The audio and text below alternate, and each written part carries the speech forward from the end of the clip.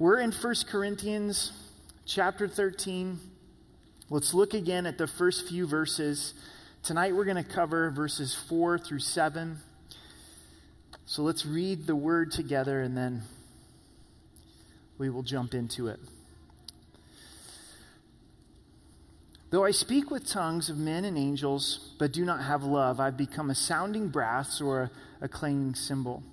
And though I have the gift of prophecy and understand all mystery and knowledge, and though I have all faith so that I could remove mountains, but have not love, I'm nothing.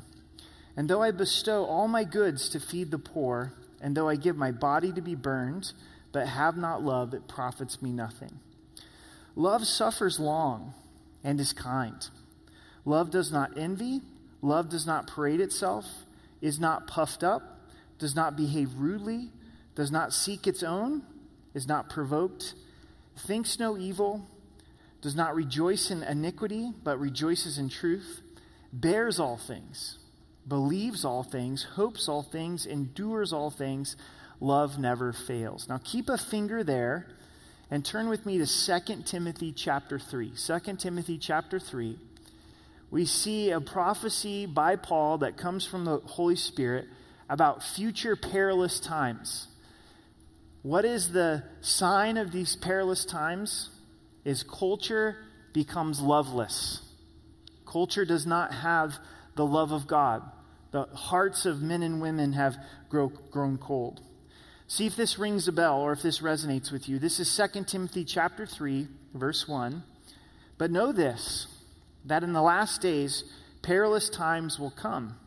For men will be lovers of themselves, lovers of money, boasters, proud, blasphemers, disobedient to parents, unthankful, unholy, unloving, unforgiving, slanderous, without self-control, brutal, despisers of good, traitors, headstrong, haughty, lovers of pleasure rather than lovers of God, having a form of godliness but denying its power. And from such people turn away. I don't know for sure that we're living in these last days, but it sure sounds like it, doesn't it? We're closer than we've ever been before. Jesus told us, also talking about signs of the end in Matthew 24, he says, many false prophets will rise up and deceive many. And because lawlessness will abound, the love of many will grow cold. This will happen leading up to the second coming of Christ, is that the love of many will grow cold. So we need to be careful. We need to be on guard that our love doesn't grow cold, that we don't become lovers of ourselves and lovers of money, but truly be lovers of God. So let's pray together. Father, we do see that we're getting closer to the end, closer to when you, Jesus, are going to return, and so many people's hearts are growing cold. We know that our heart is in jeopardy of growing cold. So God, we just pray that there would be a move of the Holy Spirit in our lives. Holy Spirit, we welcome you here tonight. We desperately don't want this just to be another service or gaining an academic understanding of love, but we desire to be broken over the condition of our own hearts and to really grow in the expression of love. So Father, we thank you and we praise you in Jesus' name. Amen. Tonight we're going to study the 15 descriptions of love. First, we're going to look at what love is. That love is patient and love is kind. And then there's 8 descriptions of what love is not. That love doesn't boast and love is not envious. Then we're going to see what love does. That love bears all things, and love believes all things, and love endures all things. A caveat for tonight's study is please do not think this is really needed for culture. Please don't think, I hope my spouse is listening, or I hope my children are listening. Oh my goodness, my mom sure needs to hear this study. But for us to examine our own hearts before God, to say, Lord, where is the condition of my heart when it comes to love? Hopefully you were able to listen last week, because last week we really focused on God's love for us, expressed in the Father giving us his only begotten Son. Are we fully convinced that God loves us? Has there been any progress this week in knowing that you're loved by God, that nothing can separate you from the love of God? Has your roots gone deeper into God's love? Because it's really in knowing God's love that then we're able to express God's love to others.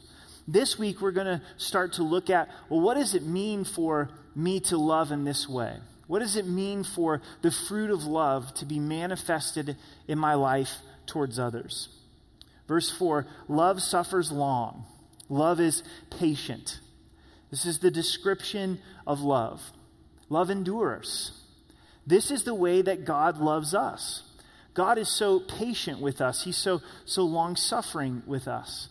In fact, this is what was frustrating to Jonah about God. He knew that God was going to be long-suffering and gracious and merciful to the Ninevites.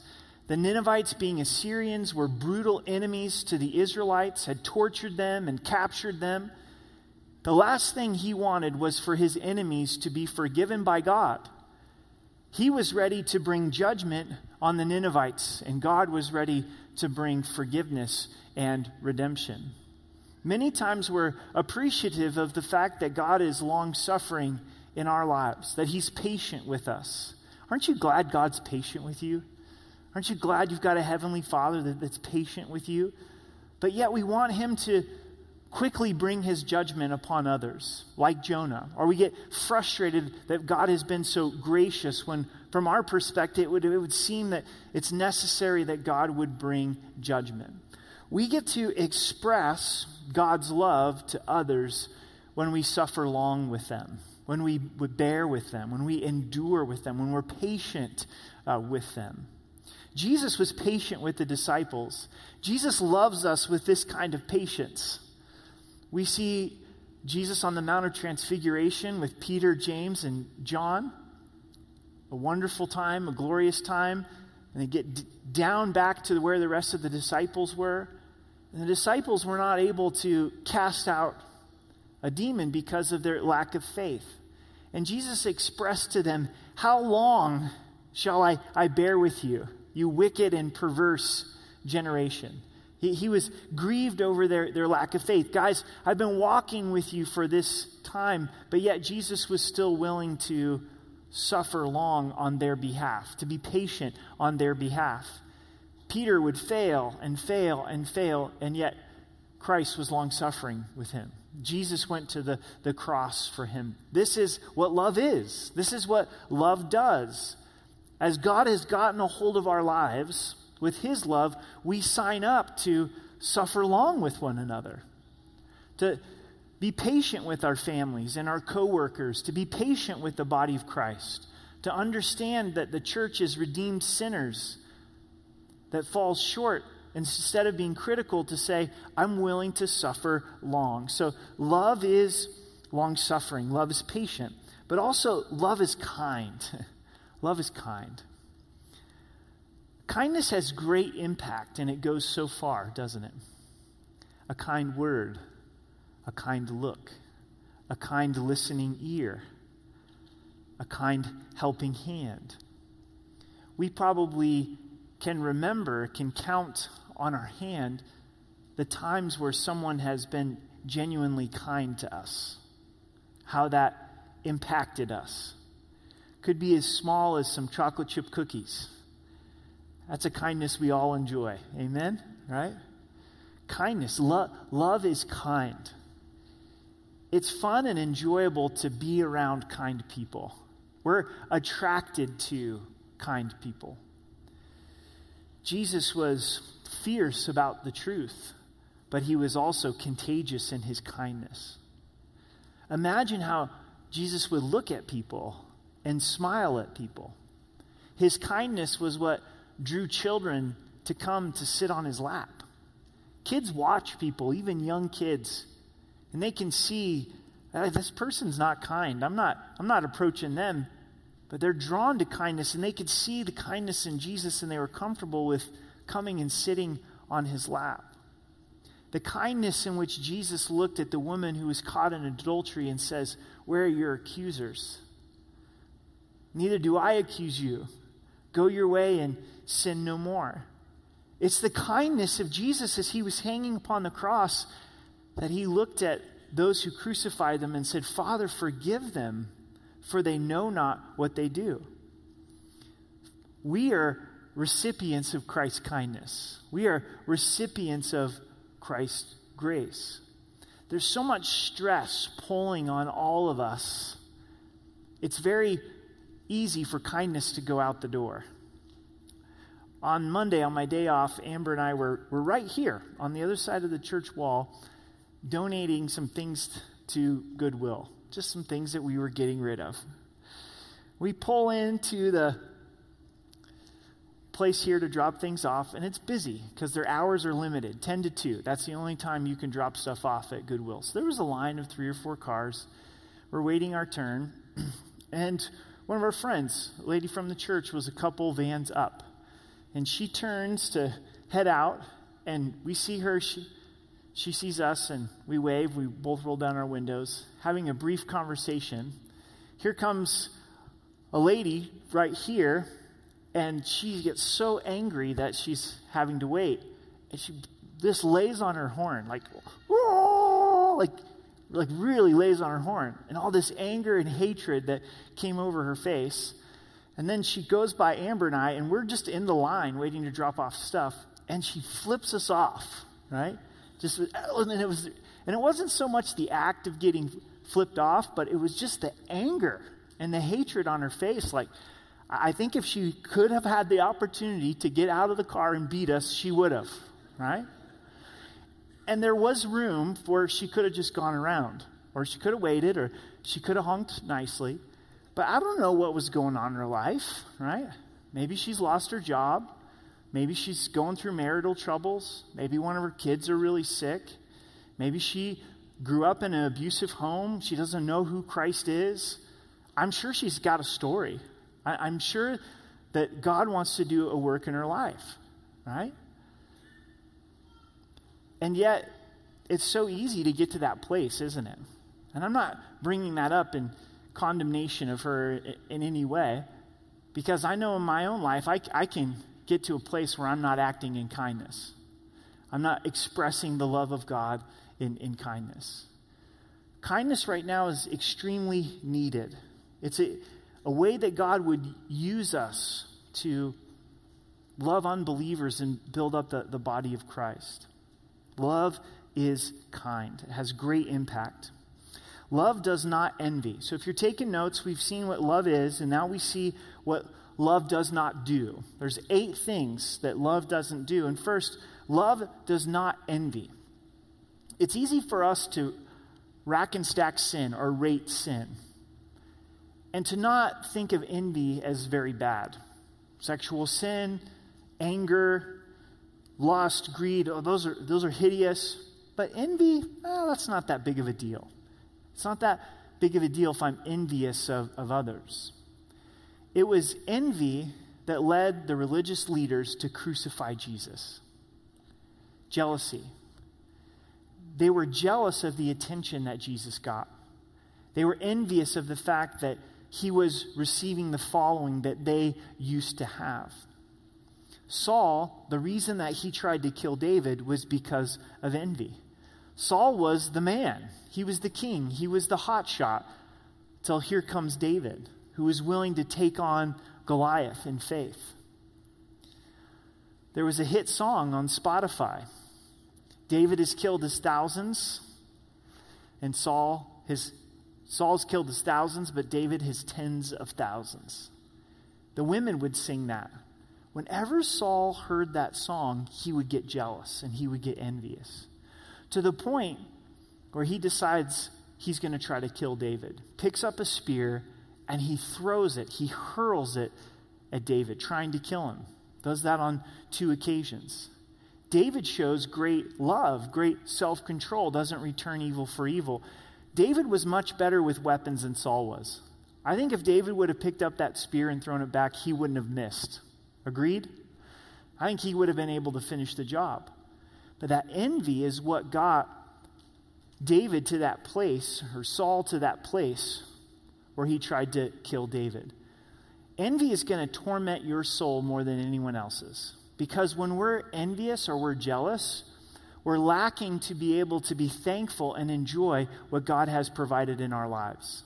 So if I'm envious of the car that somebody else drives, or the home that somebody else has, or the way that God uses this particular individual, or the gifts that God has given to them, saying, why can't my story be their story? Why is my story hard and their story is easy, and I'm envious of them? And this can creep into our hearts. We can be envious towards unbelievers. We can be envious towards believers. Jesus was not envious in his love for us. Jesus rejoiced with those as they were blessed. Love doesn't parade itself. Love is not boastful. This is the idea of parading ourselves is being boastful. We think in the Old Testament, the book of Esther. Esther's uncle is Mordecai. And Mordecai is in this position of leadership, and he warns the king about this plot to kill him. The king wants to honor Mordecai. He comes to Haman and he says, if I wanted to honor somebody, how would I do it? And Haman thinks, well, the king wants to honor me. So he goes, well, let's make a parade and march this person through the city and let everybody know what this person has done. And it turns out the king wanted to honor Mordecai, not Haman, and Haman hated Mordecai. But Haman was so proud that he was thinking, this is about me.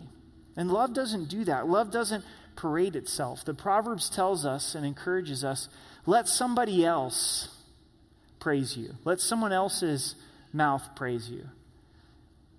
If you've ever sat down with somebody that only talks of their accomplishments for the whole entire dinner and never asks you how you're doing, how much fun is that? How loved do you feel by the end of that conversation where you're like, man, I think I could write their resume. I've heard so much about them in the last hour and a half. I could put together a resume made for them. And love doesn't do that. Love doesn't parade itself. And love's not puffed up. This is being prideful. This is being arrogant. Pride is what causes us to be puffed up. Isn't that an amazing description of pride? Pride causes us to be inflated. They say that the problem with pride is the person who is infected with this disease is the only one that doesn't know it. Other people can spot pride in our lives, but we sometimes can't see the pride in our own lives. And love is not prideful. Jesus was not prideful. Jesus did not parade himself. He could have. He had every reason to boast, but instead he came humbly on a donkey. He served as a carpenter. He washed feet. He was humiliated upon the cross. True greatness is not in pride, but true greatness is in serving. Pride comes before destruction and a haughty spirit before a fall. This is one for us to pray through. Is this maybe why love is not being expressed in my life is because of pride? Pride will oftentimes be the gateway to many other sins. Verse 5, love does not behave rudely. Can you imagine Jesus just being flat out rude? He wasn't rude. He's not rude. When we're being rude, we're not being loving. Unfortunately, we can be the most rude to those that we love the most. This has always broken my heart, right? I have the potential to treat those that I love the most with the greatest capacity of rudeness. There's probably an element of respect that you would give to a stranger, but sometimes we won't give that same level of respect to those that are in our immediate families because we've taken them for granted.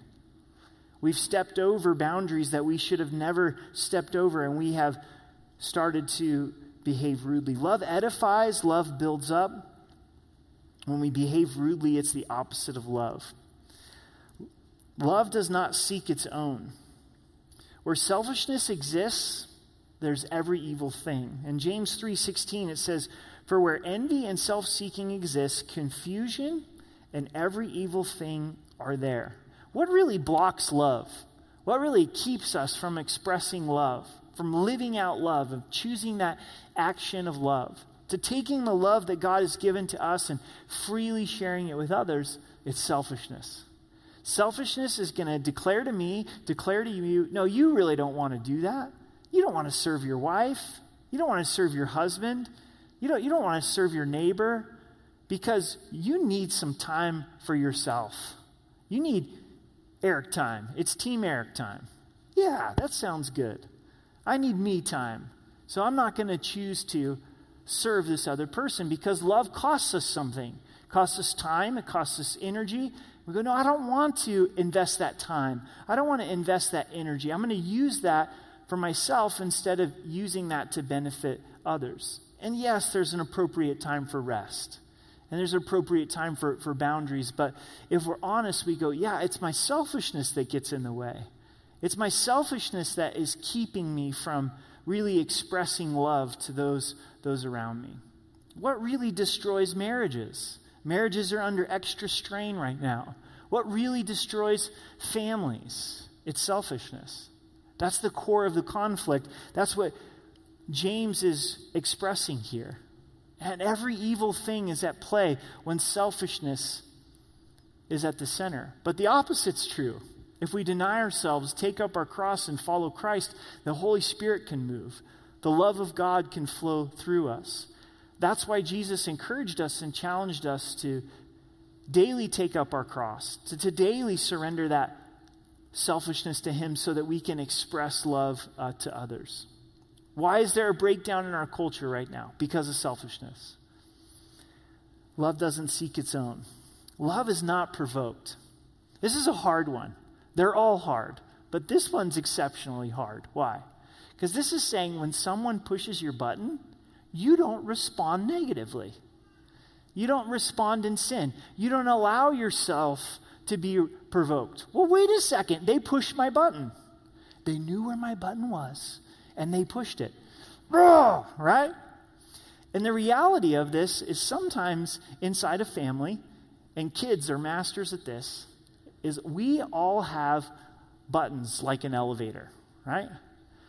And sometimes children will push one button, but they're so good at this skill over time, they'll just come up and go, Dad, I'm going to push all your buttons right now. Floors 1 through 12, right? If you're not careful, you know your spouse well enough where you can just decide, I'm going to push all their buttons right now. I'm an expert at knowing exactly how to get them, right? If you work long enough with someone, a coworker, you've studied their behavior and you're like, oh man, I can get them on this. I know where to push their buttons. So love goes, hey, you're pushing my button, you're provoking me, but I'm not going to respond in anger. I'm not going to return evil for evil. I'm going to bless instead of curse. What this really is we're removing the button. Love removes the button and says, I'm not going to respond in evil even though you're pushing my buttons. We want to make excuses. We want to say, because you pushed my button, then I can act in sin. I can act in anger. But God says, love is not provoked. Once again, Jesus lived this out because as he was crucified, he was treated with the utmost evil. But yet he didn't respond in evil. He responded in blessing. Thinks no evil. Church, press in. I know that we're midway through the study. It's easy to kind of lose track mentally, but where the enemy really wants to get us to fall off the love wagon, if you would, to stop loving people, is in our minds. Satan is the accuser of the brethren, which means he's always pointing out our flaws, but he's wanting us to also focus on the flaws of those around us. So our flesh and the enemy wants us to look at our spouse, look at our church, look at our community, and see all of the things that are rotten, all of the things that are sinful, all the things that are flawed, and before you know it, that's the treadmill of your mind that you're going over.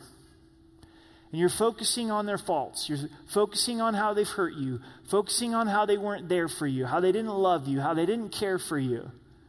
I don't know why they rate Colorado Springs in the top 3 places to live in the country. Have they seen the potholes? Have they seen the weeds? The city doesn't even mow the weeds. I can't even find a flower that's been planted by the city, right? Sales tax is 8.25%, and what are we getting for it, and where's the police? And I've spent too much time on this, right? You just get to this place even with your own community where you're thinking evil towards your community. You're thinking evil towards your family. You're thinking evil towards your church. And love doesn't do that. We're not acting in a loving way when we do that. And what the scripture is confronting is our minds. This is the opposite of the helmet of salvation. The helmet of salvation guards our minds where we're thinking thoughts of salvation. I'm saved by grace. They're saved by grace. God wants to save them by grace. Every thought is flowing through the filter of the blood of Jesus. Is there a particular person that you find yourself bent on thinking evil towards? And God would encourage you tonight in love to say, begin to think thoughts of Christ towards that person. Love thinks no evil. Love does not rejoice in iniquity. Love understands the destructive nature of sin. God has said that sin is forbidden because sin will destroy our lives. Sin is a wrecking ball on our lives. So love's not going to rejoice in iniquity. It's not going to take joy in sin. But love rejoices in the truth. Love rejoices in the truth. We have to understand that there is a different definition of love biblically than culturally. Culture is into love as well. Culture would say, oh, that's so good that love is your anthem, Rocky Mountain Calvary. That really does have to be our banner. That has to be our marching orders. But the cultural definition of love will be the absence of truth. There's no absolute truths. There's no right and wrongs. There's not one way to get to heaven. It's so narrow that you would think that Jesus is the only way to heaven. They would even begin to look at what the Bible says and say, well, the Bible is not loving. This is not a loving book at all. But God came to give us abundant life, and his truth sets us free. So please understand that love is not a departure from truth, but love is married to truth. Love rejoices in the truth. So as we love one another, we're going to share the truth with one another. Because truth is equally lined up with love. Love rejoices in the truth. Now more than ever, we need to be in the truth of God's word. You got to know it for yourself. You got to read it for yourself. Study it, memorize it. Allow the Holy Spirit to illuminate it in your heart and your life. Verse 7, love bears all things. Love bears all things. I'm amazed as I get to watch the body of Christ bear all things in love. It's amazing to me sometimes to watch a spouse care for their husband or their wife who their health has failed them. And the spouse that does have their health just bears that in Christ and cares for their spouse. And it's not a burden to them, it's a joy to them. To watch a parent care for a child who's born with severe disability and never able to walk, never able to talk, never able to feed themselves, never be able to use the restroom. And that parent chooses to serve that child and bear that in love. It's not a burden. It's hard, but it's not a burden, but they're willing to do that. And God calls us to bear all things in loving each other. One of the misnomers I think that happens in marriage and family is that we forget that we're all sinners. We forget that two sinners get married. If they have kids, they give birth to sinners, right? And part of marriage is you're going to bear with one another. Amber gets to see my sin up close and personal. And God's working on me and sanctifying me and changing me. But guess what? When I go to the grave, I'm going to go to the grave a sinner. And so she is bearing with me. And I get to bear with her, right? And as we are in relationship with believers, as we're in these connect groups and fellowship groups, you're going to get to know each other's sin. And sometimes that hurts. But this is love. Love bears all things. Love is willing to say, I'm going to continue to be committed to you even though there is sin in your life. I'm going to walk alongside of you. This isn't condoning sin or not addressing sin and confronting sin in biblical love, but this is choosing to bear all things. Is there an aspect for some relationship that you're in where you're saying, I'm just getting out because it's too difficult? I'm getting out because it's too hard. Where love is saying, hey, it's time to bear. It's time to continue to walk with this person. Love believes all things. Love believes all things. This is the opposite of thinking evil. This is truly thinking the best of someone else. It's giving them the benefit of the doubt. It's trusting them, saying, I'm going to choose to think the best of you instead of thinking the worst of you, to have that in mind, to believe all things. Love hopes all things. This is the expectation of coming good. Hoping, believing that change is coming in someone's life, and then love endures all things. This is applicable for us. I think we're getting tested in our endurance. I never thought that all of this with COVID would last this long into August 1st. My prediction was like June 15th, open up the church doors, everything's going to be back to normal, couple months and gangbusters, right? Not the case. It's going to be long. It is long. It's a test of our endurance, right? And there's times in our lives where our endurance gets tested. But we don't know what's on the backside of this challenge with COVID. What if there's a spiritual revival that takes place, right? And the challenges that we face in our lives to say, I'm not going to give up. I'm going to endure. Love endures all things. And then love never fails. I was wrestling with this question in my own heart. What does it take to actually grow in the expression of love? Love being our anthem, so important. Wouldn't it be great if Rocky Mountain Calvary was known for understanding the love of God and expressing the love of God?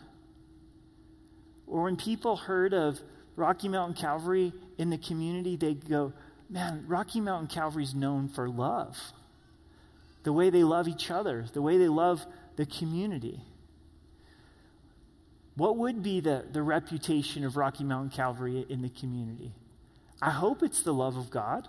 I hope that we have that privilege of bringing the love of God to those that don't know Christ as their Savior. What would be the testimony of our family? Would it be one of love? What would be the testimony of our marriages? What would be the testimony of our singleness? Is it love? Because what I don't want in my life is to spend time studying 1 Corinthians 13 and going, oh, that's nice. Love is patient. Love is kind. Love doesn't boast. Love doesn't envy. Love endures all things. Let's go home and watch the Hallmark Channel. Oh, that was so nice. Wasn't that a nice message from Pastor Eric? Oh, man. Right? I don't want that. I want to grow in love. I want to grow in the understanding that God loves me, but then also grow in the expression of love. So what's the hindrance? What's the roadblock? What's really going to cause God's word to have traction in our lives come Tuesday and come Thursday? And for there to be change and for love to really begin to be lived out in our lives in a greater way. And first, I think it's looking at our own lives and not looking at someone else's life and allowing the Holy Spirit to begin to get in there and go, yeah, there's some envy in your heart. And it's preventing you from loving. There's some bitterness in your heart that's turned into resent, and now you're thinking evil towards this person, and that needs to be rooted out. There's some selfishness there. There's not going to be breakthroughs in your marriage until that selfishness is dealt with in heart and life. And allow the Lord to search us and know us and reveal things to us and be broken before God. God, forgive me. Lord, forgive me for being selfish. Forgive me for this lack of love. If love is this important, and without love, I'm just a clanging cymbal. I can take steps of faith, but it's nothing if I don't have love. I can give all this amount of money and make tremendous sacrifice, but if there's no love, it's nothing. And Lord, where have I missed it? Where have I missed it with you because there's this lack of love in my life? Because Jesus told us if we love God, we're going to love one another. We want to separate the two. We want to go, God, I love you, but I don't really like people. And God's saying, no, if you love me, you're going to love people. You're going to love me. I'm not an expert on this, but from my understanding, when there's been spiritual revival, there's been an explosion of God's love. God's love came into people's lives where it began to overflow to others, and they started to love in a God-ordained way, a way that we can't manufacture, a way that we can't produce. And this comes before brokenness before God and repentance before God and saying, Lord, I've missed it, and I've missed it with you, and I would desire that you would cause me to love in a greater way. And as we're broken before the Lord and relying upon the Lord, because Jesus said that he's the vine, we're the branches, that we can't bear fruit apart from him. So more hard work from us is not going to result in this amazing agape love, this kind of love that only God possesses, but it's absolutely possible as we're connected into Jesus, as we're abiding in Jesus, as we're following Jesus. Jesus calls us to follow him, for him to be the Lord of our lives, where we're saying, I'm going to follow you.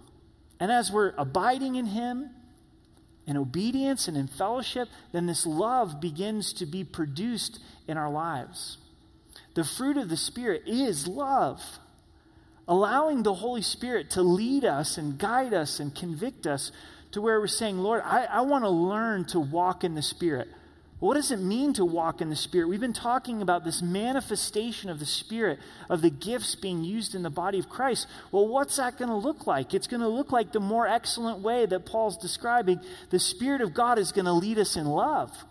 To walk in the Spirit is for God to then lead us in this direction of saying, you need to express love.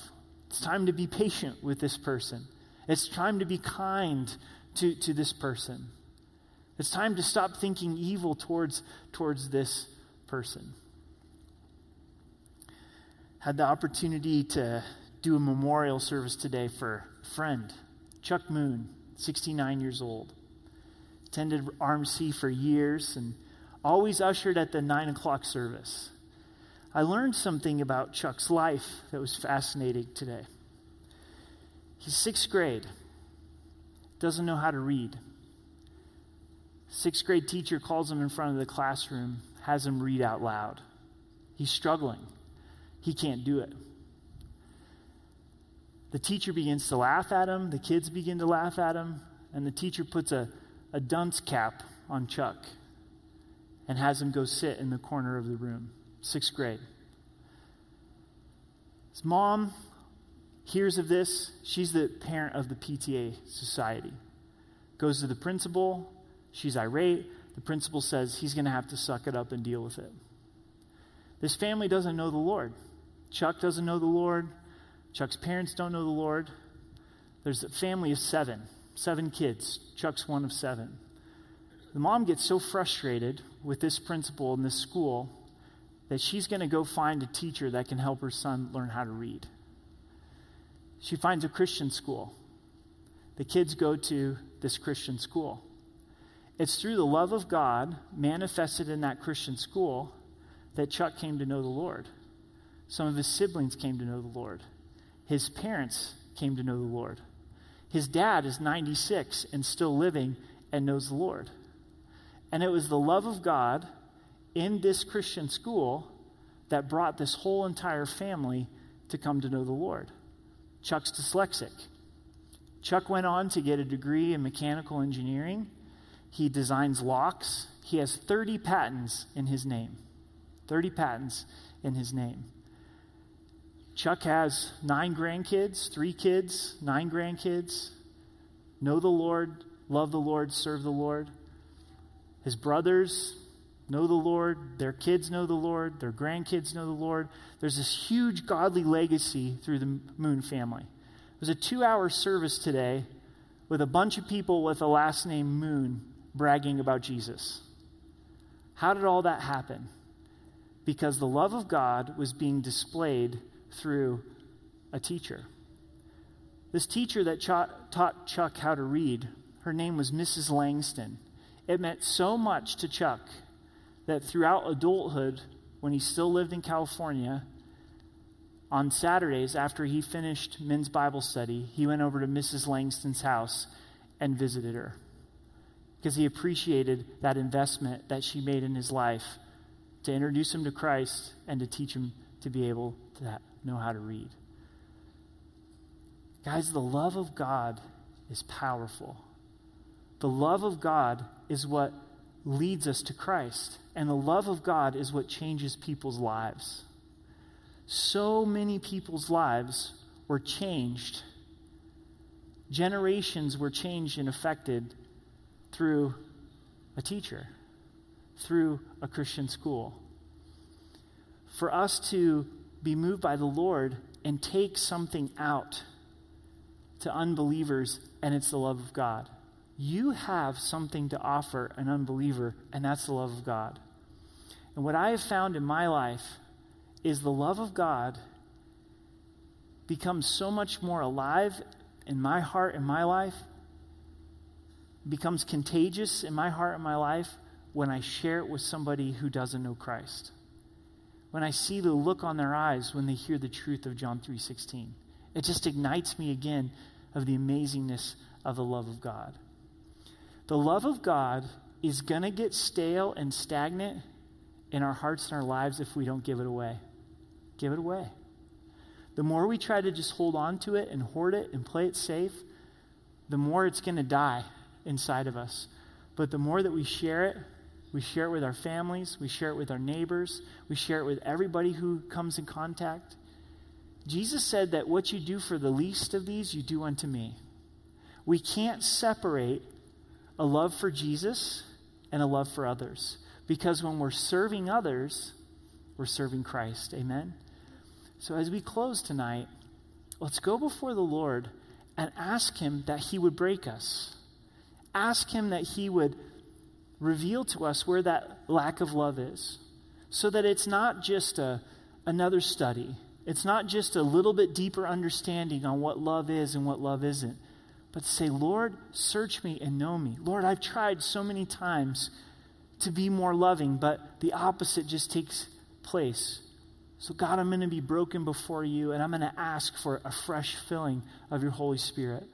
The purpose of the Holy Spirit is to fill us so that we would be witnesses, to fill us so that we would be overflowing with the love of God. Church, I want you to hear me for just a moment. God has the capacity to heal marriages. He's going to heal marriages as we're broken before him and repentant before him. And we say, Lord, I'm choosing to follow you to walk in love. God can heal relationships with kids as we're broken before the Lord and say, God, forgive me for the times and the ways that I've treated my kids with a lack of love, with a lack of kindness. Lord, would you fill me with your supernatural love for them? God's going to move as we're broken before him for the lost souls, for those that don't know Christ as our Savior, for the Moon families that are in our community that don't know the Lord. And we say, Lord, you love them. Would you give me opportunity to be able to share the love of Jesus Christ? He has the ability to do it as we're broken before him, to heal, to restore, to cause our lives to be marked by love. People are not going to remember our sermons, but they're going to remember if we were a person of love or not. People are not going to remember things about our careers, but they're going to remember if we're a person of love or not. People are not going to remember our homes. Our homes will be dump heaps in the next generation, right? 50 years ago, how nice is our home going to be? They're not going to remember our homes, but they're going to remember if we were a person of love. Love never fails. Love endures. Love is that legacy. Let's stand together and let's pray.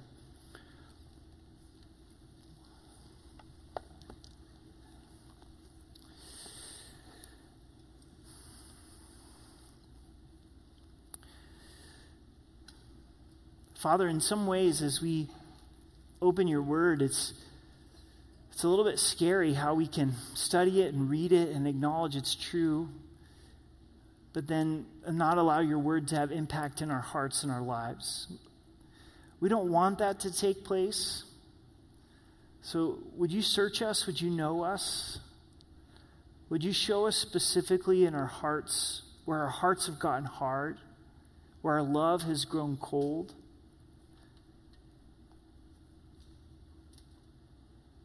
Just wait upon the Lord for a few moments and be broken before him. Just begin to confess that lack of love. Be specific before him. Allow the Holy Spirit to expose that selfishness.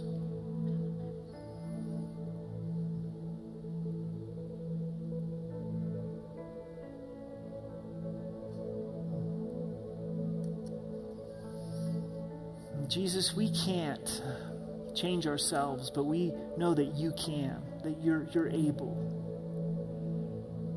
So would you fill us afresh with the Holy Spirit? We want to understand what it is to walk in step with the Holy Spirit, to follow you, Jesus, and to express this love to our families, to our friends, to our coworkers, our neighbors, to a stranger, to a person that's in need. It is dark times, but we believe that your love will shine all the brighter.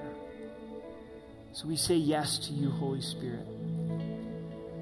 We do ask that our lives and our church would be marked by your love.